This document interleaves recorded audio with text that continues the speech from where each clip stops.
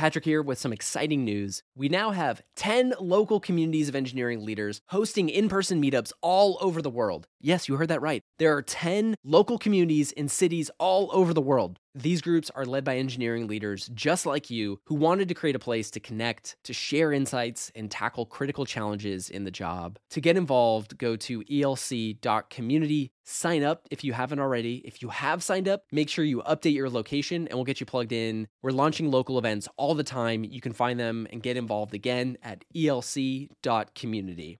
So to me, it's really maybe about high standards and aligning around those standards. Avoiding those conversations is the problem. And this is where I think, the whole realm of emotions and emotional intelligence and self-awareness comes into play. 5 emotionally intelligent engineers working together will produce much, much greater outcomes than people who are not really aligned, not really having those real conversations. Hello and welcome to the Engineering Leadership Podcast, brought to you by ELC, the Engineering Leadership Community. I'm Jerry Lee, founder of ELC. And I'm Patrick Gallagher, and we're your hosts. Our show shares the most critical perspectives, habits, and examples of great software engineering leaders to help evolve leadership in the tech industry. In this episode, we discuss compassionate accountability, accepting conflict, and facing difficulty with Marc Lesser. We talk about Marc's experience living in a Zen monastery for 10 years and the leadership lessons he learned working in their kitchen, strategies for conversations around high standards, accountability, agreements, and alignment. And we also talk about correcting negative self-talk and closing the gap between combative standards like speed versus quality. And these are things that I know that we all deal with. And how to move from avoiding conflict to accepting conflict. Let me tell you a little bit about Marc. Marc is a CEO, executive coach, and Zen teacher. He founded and was CEO of 3 companies and helped develop a mindfulness program inside Google's headquarters. He was a resident of the San Francisco Zen Center for 10 years and director of Tassajara Zen Mountain Center, the first Zen monastery in the Western world. He's also the author of Finding Clarity. At the end of the episode, Marc leads us through a short 3-minute meditation, so I wanted to extend an invitation to you to join us and follow along with the meditation. Take a minute for yourself to find some space and much needed well-being, because that's ultimately what this episode's all about. Enjoy our conversation and brief meditation with Marc Lesser. I guess to kick off our conversation, Marc, Jerry and I first off just wanted to say welcome. Thank you so much for joining us on the show. How are you? How is your Friday? I'm good. I was looking forward to this conversation. It's funny that I know in part I'm here to talk about my newest book, which is technically hasn't even come out yet. It comes out April 11th, Finding Clarity. And I feel a bit ridiculous in that on my list of things to do today is writing about the next book. And of course, people hear that and say, no, you have to focus on it. Yeah, I'm completely focused on this book. I get it. I'm not varying. I'm not getting distracted. And yet I'm doing this other thing. I seem to really enjoy creating stuff. Well, I think speaking on behalf of Jerry as well, I think both of us really relate and understand the compulsion to create. So even in the moment of a big launch or in the middle of a big event, we're already thinking about the compulsion to create the next moment or experience for folks. So totally relate to that. And I have to ask myself, I think it wouldn't be particularly effective or useful to have an attitude of not fully being I feel fully behind this book. I'm not hedging my bets in any way here. And yet, it's interesting. I think we humans are amazing. We can be fully in one place and then fully in another place if we need to be. You had me in that moment. I was 10 years old again. Absolutely. Well, Marc, I know that we wanted to talk about the world in which we wanted to live in today was about well-being and creating healthy workplaces, families, and relationships. And it's a little bit of a different topic because I'd say a lot of the things that we focus on are leadership and career and how people can do their jobs better. And in a lot of ways, this topic it's almost a little more comprehensive and holistic. And we're touching on more of the relational elements of things. And to begin in a little bit of a different way, we'd love to start off with an extraordinary story that you have. And you've lived and worked in a Zen monastery for 10 years. Would love to just learn, what was that like? Can you tell us about that story and your experience there? I just wanted to say, though, responding to the statement you made, and it's interesting, it's similar, I think, to what I was suggesting right before that, which is that, yes, I think the topic here is leadership. The topic here is how to be a better leader, how to be a more effective leader. And in order to do that, I think we also need to be fully in on our relationships and our self-awareness. So yeah, I think we can make sure that we're hitting on all those areas. In answer to your question, I lived at the San Francisco Zen Center for 10 years. I spent basically all of my 20s there. And a large part of that was living in a Zen monastery. I loved it. In some way, for me, it was a combination of, just like I love sports, I love the sport of meditation. Meditation is a great sport. It's very physical. Just sit and see what happens. It has a lot in common, I think, with golf or basketball or baseball. It is very physical and at the same time, very mental. No avoiding either. It's a great sport, meditation. And in a monastery, it's a very serious sport. Spend many hours sitting, and it is a group sport. I could never sit for many hours a day by myself. It takes the support of others and the feeling that emerges in a room when you're sitting with a lot of other people, and where the spirit of it is that it's definitely a team sport, right? You're sitting in part to be there. Your presence helps support other people. So yes, I loved the discipline. I loved the community aspect to it. I loved how it was all very aspirational, right? We were there to see if we could experiment and explore being free from ego, being free from our habit energy, being free from our limitations through getting in touch with our habits, our ego and limitations, the tumbler of living and working with other people. And work was a really big part of my experience of living in the Zen monastery. And I kept getting asked to work in the kitchens. You know, I was the dishwasher, I worked on a kitchen crew. I was a bread baker for a year and totally fell in love with baking bread. I got to be the assistant to the head cook, which was like being an operations manager. Like, you know, this was a serious kitchen. This was a kitchen that in the winter, there may be 8 people. In the summertime, there were 15 or 20 people in this kitchen. And we were making gourmet vegetarian meals for 70 or 80 overnight guests. But there was something about how much I feel like I learned and grew about leadership and working with others by my years of working in that kitchen and loving work and loving the pressure. You know, I felt like being in that kitchen was a lot like being Steph Curry on the basketball court and having to make those 3-point shots. Like we had to produce great meals every time. And you went for it and you let it go. You went for it and you let it go and you kept working hard to make it better and better. We were there ultimately to develop character, I would say. And I would say Steph Curry is actually, I think he's ultimately on that basketball court to develop his own character. What was your favorite meal to prepare for others in the kitchen environment?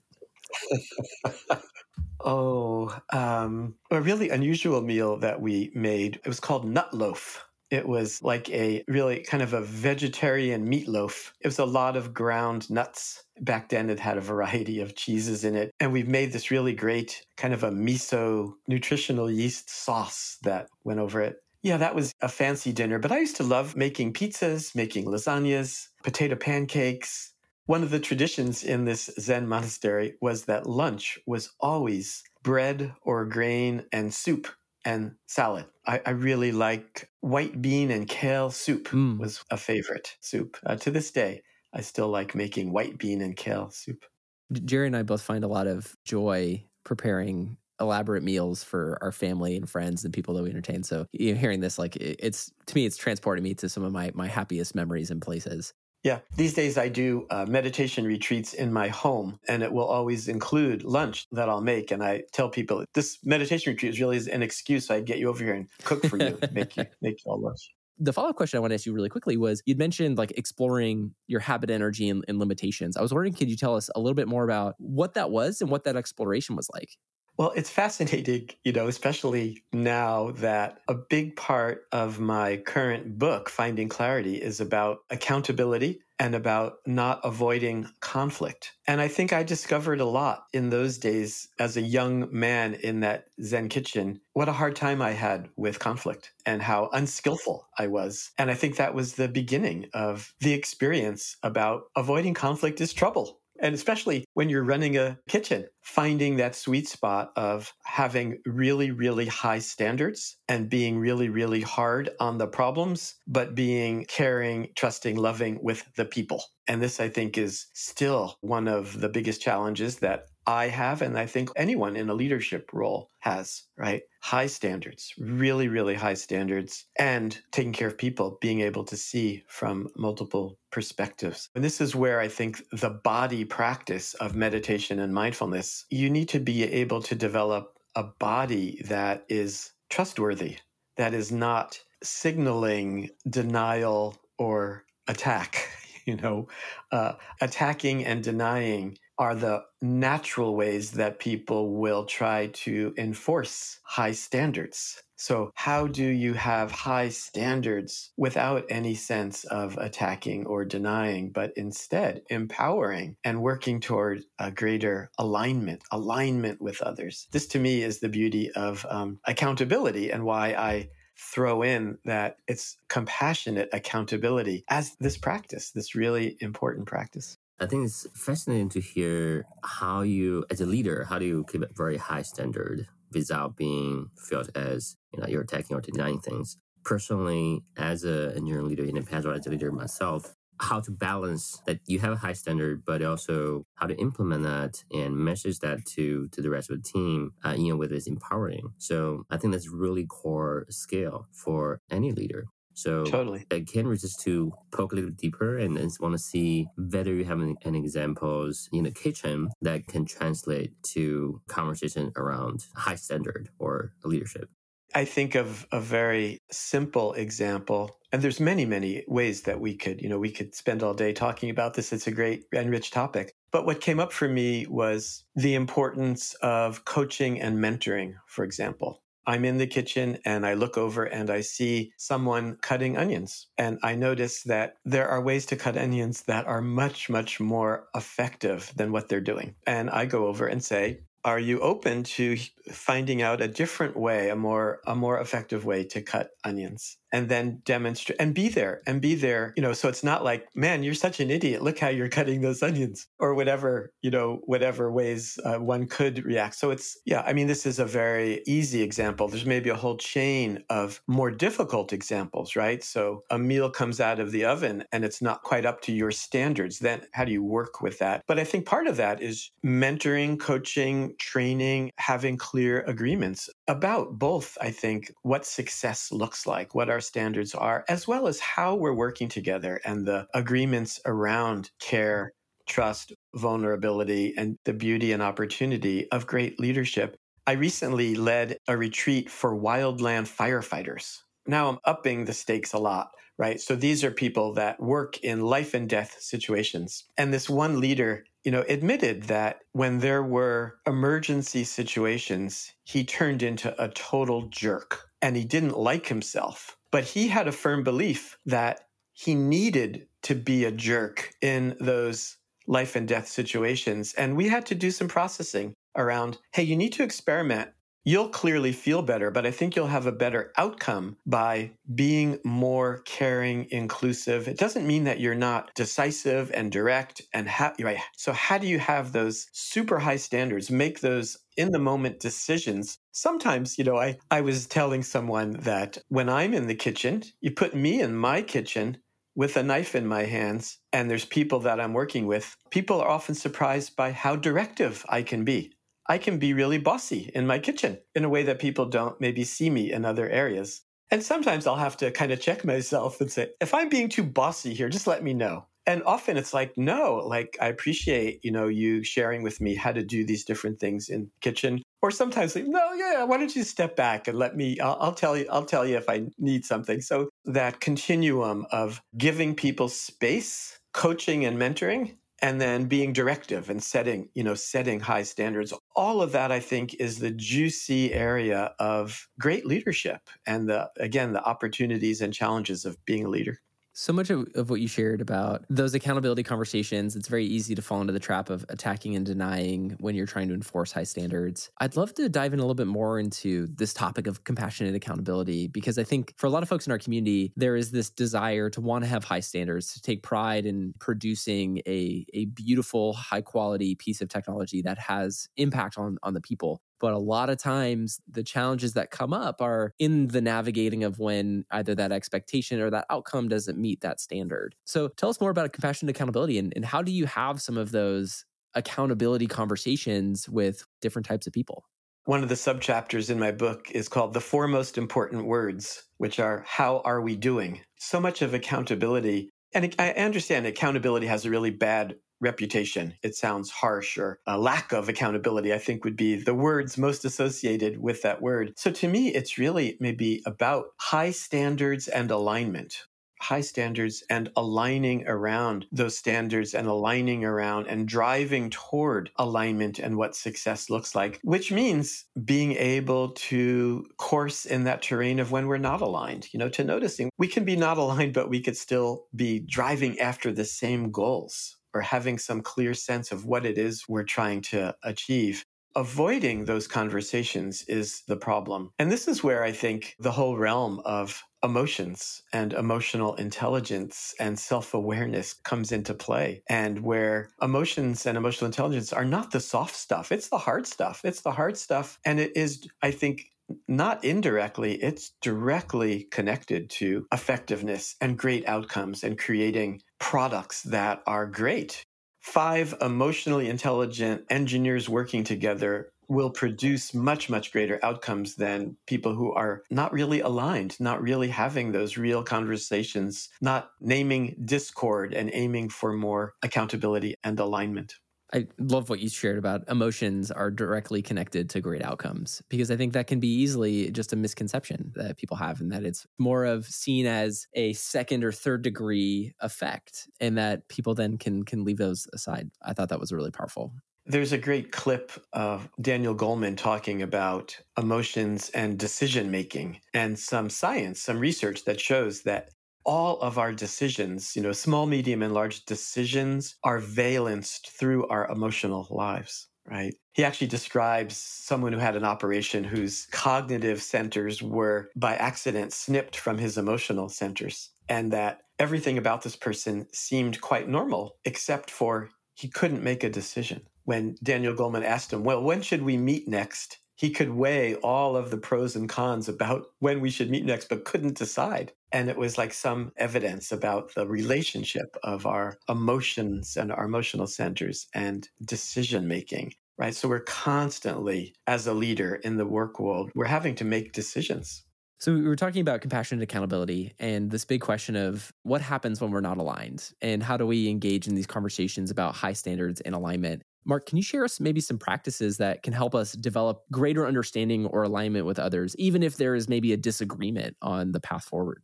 In a way, there's like maybe 3 different big buckets here. There's the individual, there's the relationship, and then there's maybe the organizational or the culture that you're creating. And I think all 3 of these buckets come into play here, but it does start with the individual. Can you notice when you are attacking or avoiding, right? Or blaming? We humans, we're very, very sensitive, vulnerable creatures. Even the ones who appear the toughest and the crustiest, maybe they might be the most vulnerable. We've evolved in a way, I think, to go anytime we feel threatened, we go right to blame. We go right to blame or avoidance, right? That fight or flight is so potent in us. And it's playing out in so many ways in the work world, in our relationships, in meetings, and in conversations. So it starts with training ourselves to bring a lot more awareness to our own fight and flight responses and habits, and to be able to calm them and to bring more awareness and notice when we're doing it. That's the starting point.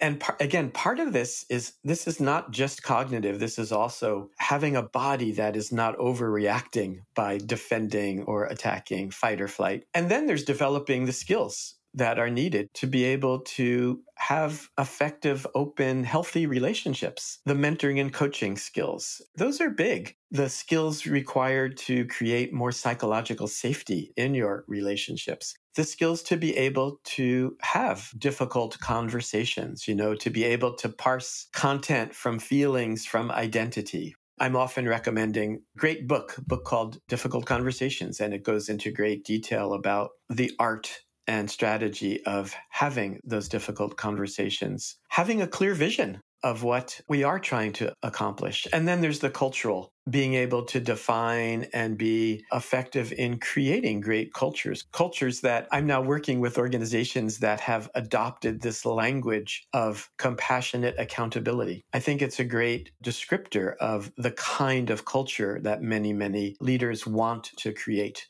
If compassion is too soft a word, caring accountability, trusting accountability. But I think that combination, of high standards around what success looks like and creating a workplace where well-being and building inner strength and character are highly valued.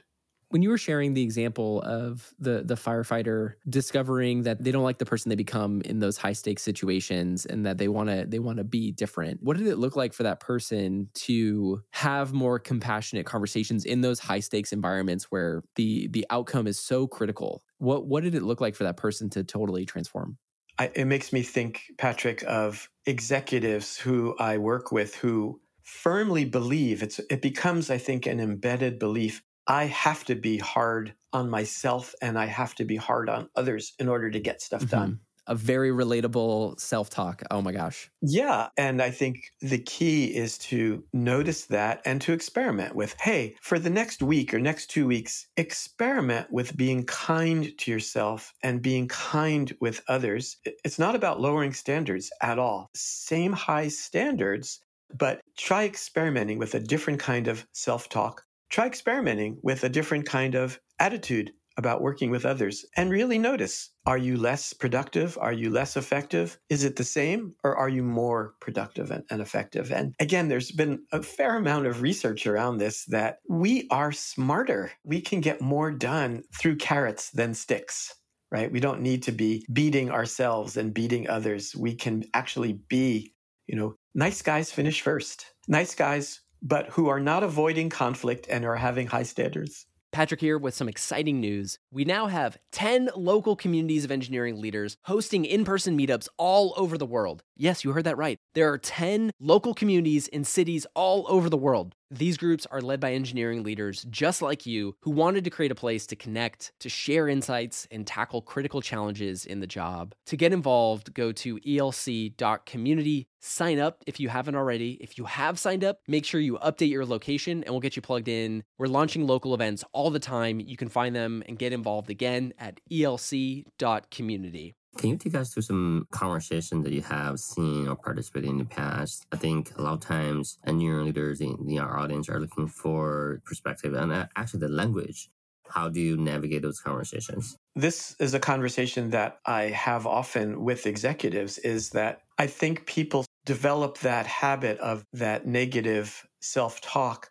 It leads to bad things like stress, lack of well-being, like going home and noticing that you can't turn it off and that you're treating your wife and your kids like you're treating your employees, and it does not work so well. And you kind of recognize that this is not the way that you want to be in the world ultimately, but you have such a firm belief that you wouldn't be an effective leader without that. So it's, I think, often feeling the pain of how it's not working for you and then being open to experimenting and exploring with other ways of being and testing out other ways of being. I sometimes will actually use this model around difficult conversations and say, okay, let's look at what are the stories, actually the language of the story I'm telling myself about what's happening here is this, just that, as opposed to then you remove that kind of concretized blame. You start by taking some responsibility for, we've got a problem here. We have a problem. I'm having a problem, right? We're not meeting our financial goals, or our team is not working well together. We have to talk about that. Here's the story I'm telling myself. Here's how I'm here's the feelings that are coming up for me. Here's some of my identity issues around competence or incompetence. And to actually be able to talk about that with the motivation of wanting to align more, wanting to build more understanding. Sometimes we just make so many assumptions about what other people's motivations are. This is a core one. A core lesson here is, the distinction between impact and intention. You've probably heard that. I think of it as a common directive in the world of conflict resolution. So anytime someone says something or does something and I feel an ouch, I feel hurt in some way, I notice my fight or flight emotion has come up. And instead of going right to blame or thinking that I know what someone else's motivation or intention is, to be curious. Like, hey, something you said at the meeting, I felt hurt by that. And I'm curious, what was your intention? What was your motivation? What was happening for you? So this is, again, it takes real, I think, skill and self-awareness to be able to effectively have these difficult conversations. But I think it's a skill worth cultivating and developing for leaders and for everyone. Again, it starts with self-awareness, and then it's having the tools and skills to be able to work with conflict and difficulty. I think the mindset of being a person conversation with a curiosity is really powerful because it's very practical. It sounds easy to adopt. Try to learn and give a chance for the other person to speak up. And there might be things that they don't know. I think that's going to be really practical and powerful. And if I may go back to the high standard conversation, and sometimes as a leader, I feel there's a challenge if the standard that you are setting for the team or yourself, sometimes it not get bought in by the team. So how do you close that gap? This is a conflict that Jerry and I run into personally, is that sometimes our standards are different and we have to wrestle with it. So this is a conversation we visit all the time. Happy to work with the two of you. Offline, we can work this out. Well, we definitely appreciate that. We're totally open sourcing our conflicts, so we are not afraid to do that at all. Yeah. What's an example of where you have different standards? Well, I think the first one that comes to my mind, Jerry, like to make it real would be, how we navigated, how we choose to edit the podcast and like the different sort of standards of quality would probably be one. I would have one perspective of action and getting an episode out is probably what I would optimize for. And then Jerry would be like wanting to make sure the episode fulfills like the standard of quality that we'd be really proud of. And so sometimes like it can appear to us that those can be intention sometimes. For sure. No, that's a really so common, right? Speed standard seems to be in conflict with quality, right? That's a really common one that you always have to sort of negotiate. What speed can you live with? What are the various pieces of that make sense or don't make sense? Some deadlines are real. Often deadlines are completely fictional. Getting in there and coming up with an agreement. I'm doing that right now with a lot of things. I also do a podcast. I do a newsletter. I have a team of people that are scattered around the world that I work with. And these are regular, constant challenges. It starts with not avoiding the conversation and doing your best to come to some alignment and resolution. And then tracking the data about whatever measurements you have about success and how it's working or not working to help inform the refining. It's an ongoing, I think, refinement around quality and speed. It doesn't work if Jerry says, yeah, it's going to take me a month. I need a month. No, that's not going to work. Well, how much time? What's the least amount of time you can take and get the highest quality result? And if we take an example, if going back where you saw someone in your kitchen like cutting onions not in the right way, not in the most effective way, and you want to show them a better way, and what if that person says, well, I don't see a need to change the way I'm cutting my onions? What do you do? Well, in this case, if I give this person and say, your task is I need 2 gallons of onions cut in a small chop, and I need these in 20 minutes. I don't care whatever method you want to use actually to produce high quality, perfect. They need to be perfectly cut, small cut onions. But I'm pretty sure you're going to need to use a different method than what you're using here. There are occasions when a lack of curiosity or a lack of flexibility can be a problem. And that person might not last on my team, actually. If their attitude is, I'm not interested, yeah, that's a problem. So to me, a core value is curiosity, flexibility, constant sense of improvement, wanting to do things better. You've mentioned agreements being a really important element of the high standards and accountability conversation. What would be the best way to create an agreement? What does that agreement formation conversation look like typically? You quite literally have to come up with an agreement about, in this case, time and quality. Now, the example I just gave was interesting in that as the person running the kitchen, I'm setting a standard that says, here's what onions need to look like, and here's how much time they are. I'm not negotiating that. That's an interesting one. That's a power relationship where I get to make that call. Now, that's different than you and Jerry, where you're doing this together and neither of you can say, here's the bottom line standard. You need to work it out, ideally in a way that satisfies both of your sensibilities about quality and time. Yeah, so super interesting, these, working together. And then there's working with a team. How do you motivate and empower a team of people? Here, I think, is where meaning and purpose, people are really highly motivated often if you can bring in, that we're working for a higher purpose here. My first company that I started was a publishing company, and we made greeting cards and calendars. So I therefore consider myself a professional quote collector. One of my favorite quotes is by Saint Oxbury, who wrote the book The Little Prince, who you may have heard this, where he says, if you want to train people to build ships, don't teach them about hammering nails and cutting wood. Teach them to long for the immensity of the sea. But obviously, that then immensity of the sea does need to translate into how you're cutting wood, and hammering nails. So we were in the kitchen, we were producing beautiful, healthy, high quality meals for people. We were also building character in that kitchen, and that both were really, really important. One other element I wanted to ask you about the formation of agreements or entering into some more of the compassion and accountability or standards related to conversations is this idea of oftentimes like these dysfunctions come up from avoiding what is difficult. How can someone no longer avoid what is difficult? Like how do you I guess move from a place of avoiding what is difficult to being able to address it?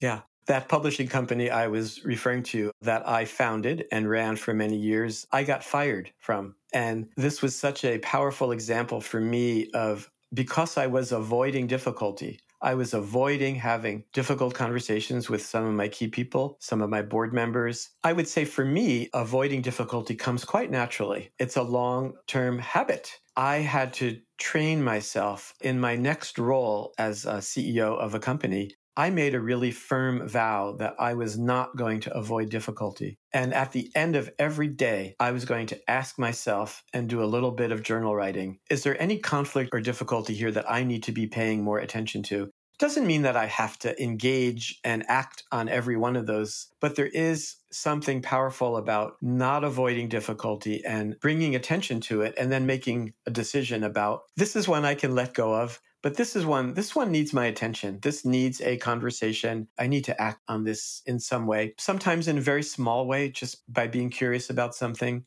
I like what I call the no festering rule, right? So there's some conflict, there's some difficulty. This conflict that you and Jerry are talking about, you could both decide to ignore it, and it would probably get worse and worse. I often told my employees, don't go home and complain about me to your spouse or your family. Talk to me. I really, truly want this to be a good place to work. And I know it's hard. These are not easy. Cynicism is easy in the business world. Being cynical, having, he really wants the best of us. Yeah, purpose and meaning. This is all a lot of BS. It's so easy to be cynical in the workplace that to really be sincere and have good, healthy relationships is hard. It's hard and it's ongoing work, but it's so worth it. It's so worth it, I think.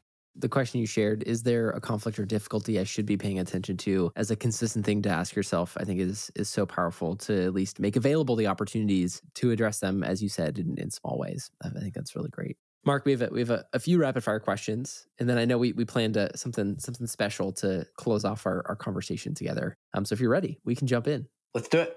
What are you reading or listening to right now? Way too much. I've been reading Adam Grant, Think Again, is a book I've been enjoying a lot. I've also been rereading an old book by Vietnamese Zen teacher Thich Nhat Hanh called Peace is Every Step. And I'm actually reading a wonderful book on U.S. history called These Truths by Jill Lepore. She's a writer, great writer. She used to write for the New Yorker. Just a fantastic, sweeping book about U.S. history.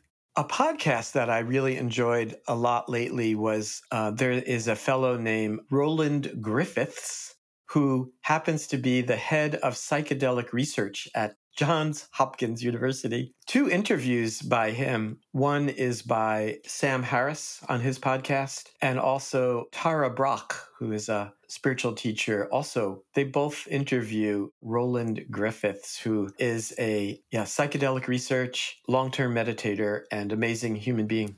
Fantastic. Thank you. What's a tool or methodology that's had a big impact on you? I like the SCARF model. You're familiar with the SCARF model? I like these acronyms: status, certainty, autonomy, relationship, and fairness. And these are 5 leadership category skills that, right? So, taking away status has been shown by neuroscientists to light up in the same parts of the brain as pain. So these are levers to be aware of how to motivate or demotivate your people by being aware of these 5 categories, especially status. Status is a super interesting one, but they all are: status, certainty, autonomy, relational, and fairness. That is a powerful tool to just drop in the end of the conversation. Thank you, Mark. What's a trend that you're seeing or following that's been interesting or hasn't hit the mainstream yet? I think it has hit it's funny that it comes in waves. Teaching meditation as part of leadership seemed like it hit the mainstream about 10 years ago, and maybe it's kind of gone quiet some. But yeah, I think every MBA program and leadership program will be emphasizing meditation and mindfulness practice, I think, as a core. Again, going back to this conversation we were having about fight and flight and self-awareness, it takes practice. And I think it takes an ongoing body practice to really not be tossed around by these core emotions, core reactions. Absolutely. Especially when you were talking about when people perceive things as a threat, that's when they enter into fight or flight mode. And as a leader, how can you approach that conversation in a way that doesn't come off as a perceived threat to help get the best outcome or decision? Yeah. I thought that was really great. So to close off our conversation, I was wondering if you could introduce us maybe to a closing meditation or mindful practice or a reflection for listeners. Given your expertise in this area, we thought it'd be a really special way to close off our conversation on compassionate accountability. Sure. Should we do a 3-minute meditation together? Or is that what you have in mind? That sounds great. Cool. Okay, I even have my trusty bell right here, which lives on my desk. So let's sit for three minutes. All right.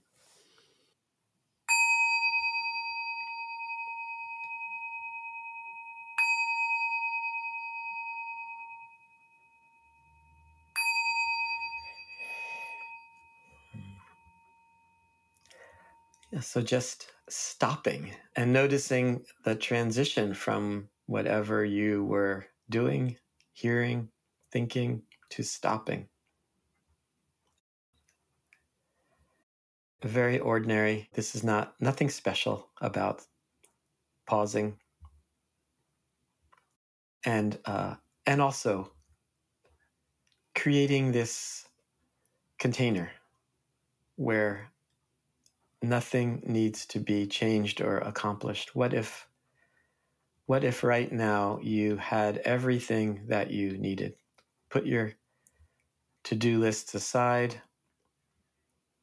your projects, your anything that is lacking, and experiment with right now. There's nothing lacking. How does that feel? Can you bear it? Can you allow it? Can you feel the relief of nothing lacking? No need to scan for threats right now. In this moment, imagine what it would be like to be safe, completely safe. Like in your mother's womb, perhaps safe, completely safe, protected. Just trying it on.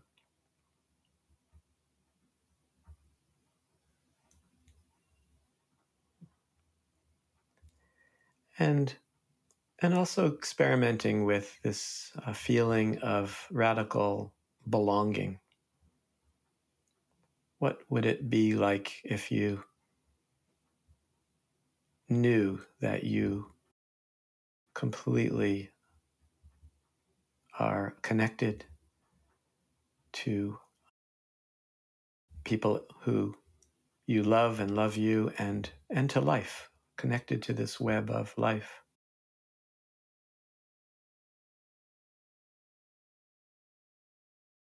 And I invite you to notice that you are breathing.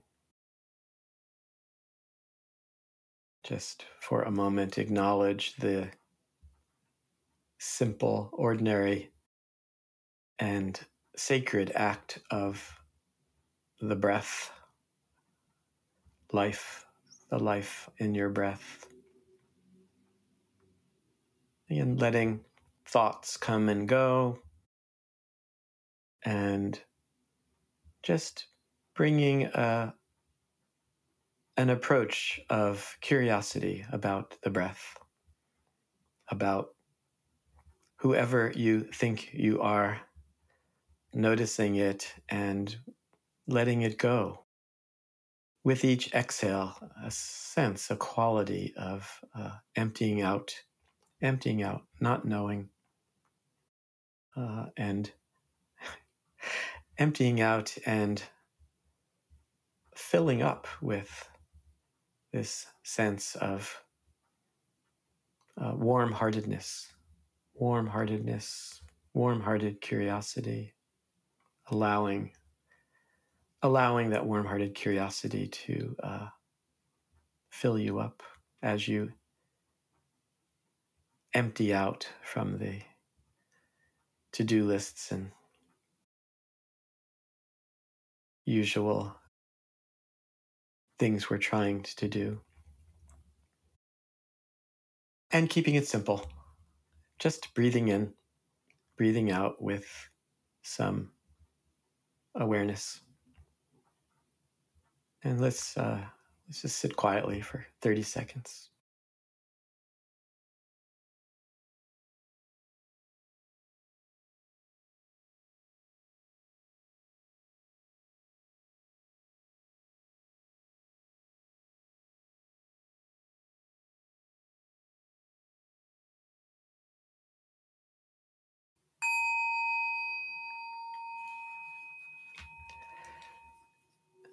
And coming back to being here with each other. Marc, thank you for a very different way to close off this conversation in a moment of stillness, and for helping guide us through everything from making agreements to how to overcome avoiding some of the things that are difficult. And I know I really appreciate you also guiding Jerry and I through some of our own conflict and offering opportunities for us to address that more powerfully. That's something we definitely appreciate. This has just been the most wonderful way to start off a Friday morning. Okay. And so I just want to say thank you so much for your time and your stories today. Thanks. And Jerry, a pleasure to meet you. Really appreciated your presence here. And Patrick, thank you. If you enjoyed the episode, make sure that you click subscribe if you're listening on Apple Podcasts, or follow if you're listening on Spotify. And if you love the show, we also have a ton of other ways to stay involved with the engineering leadership community. To stay up to date and learn more about all of our upcoming events, our peer groups, and other programs that are going on, head to sfelc.com. That's sfelc.com. See you next time on the Engineering Leadership Podcast.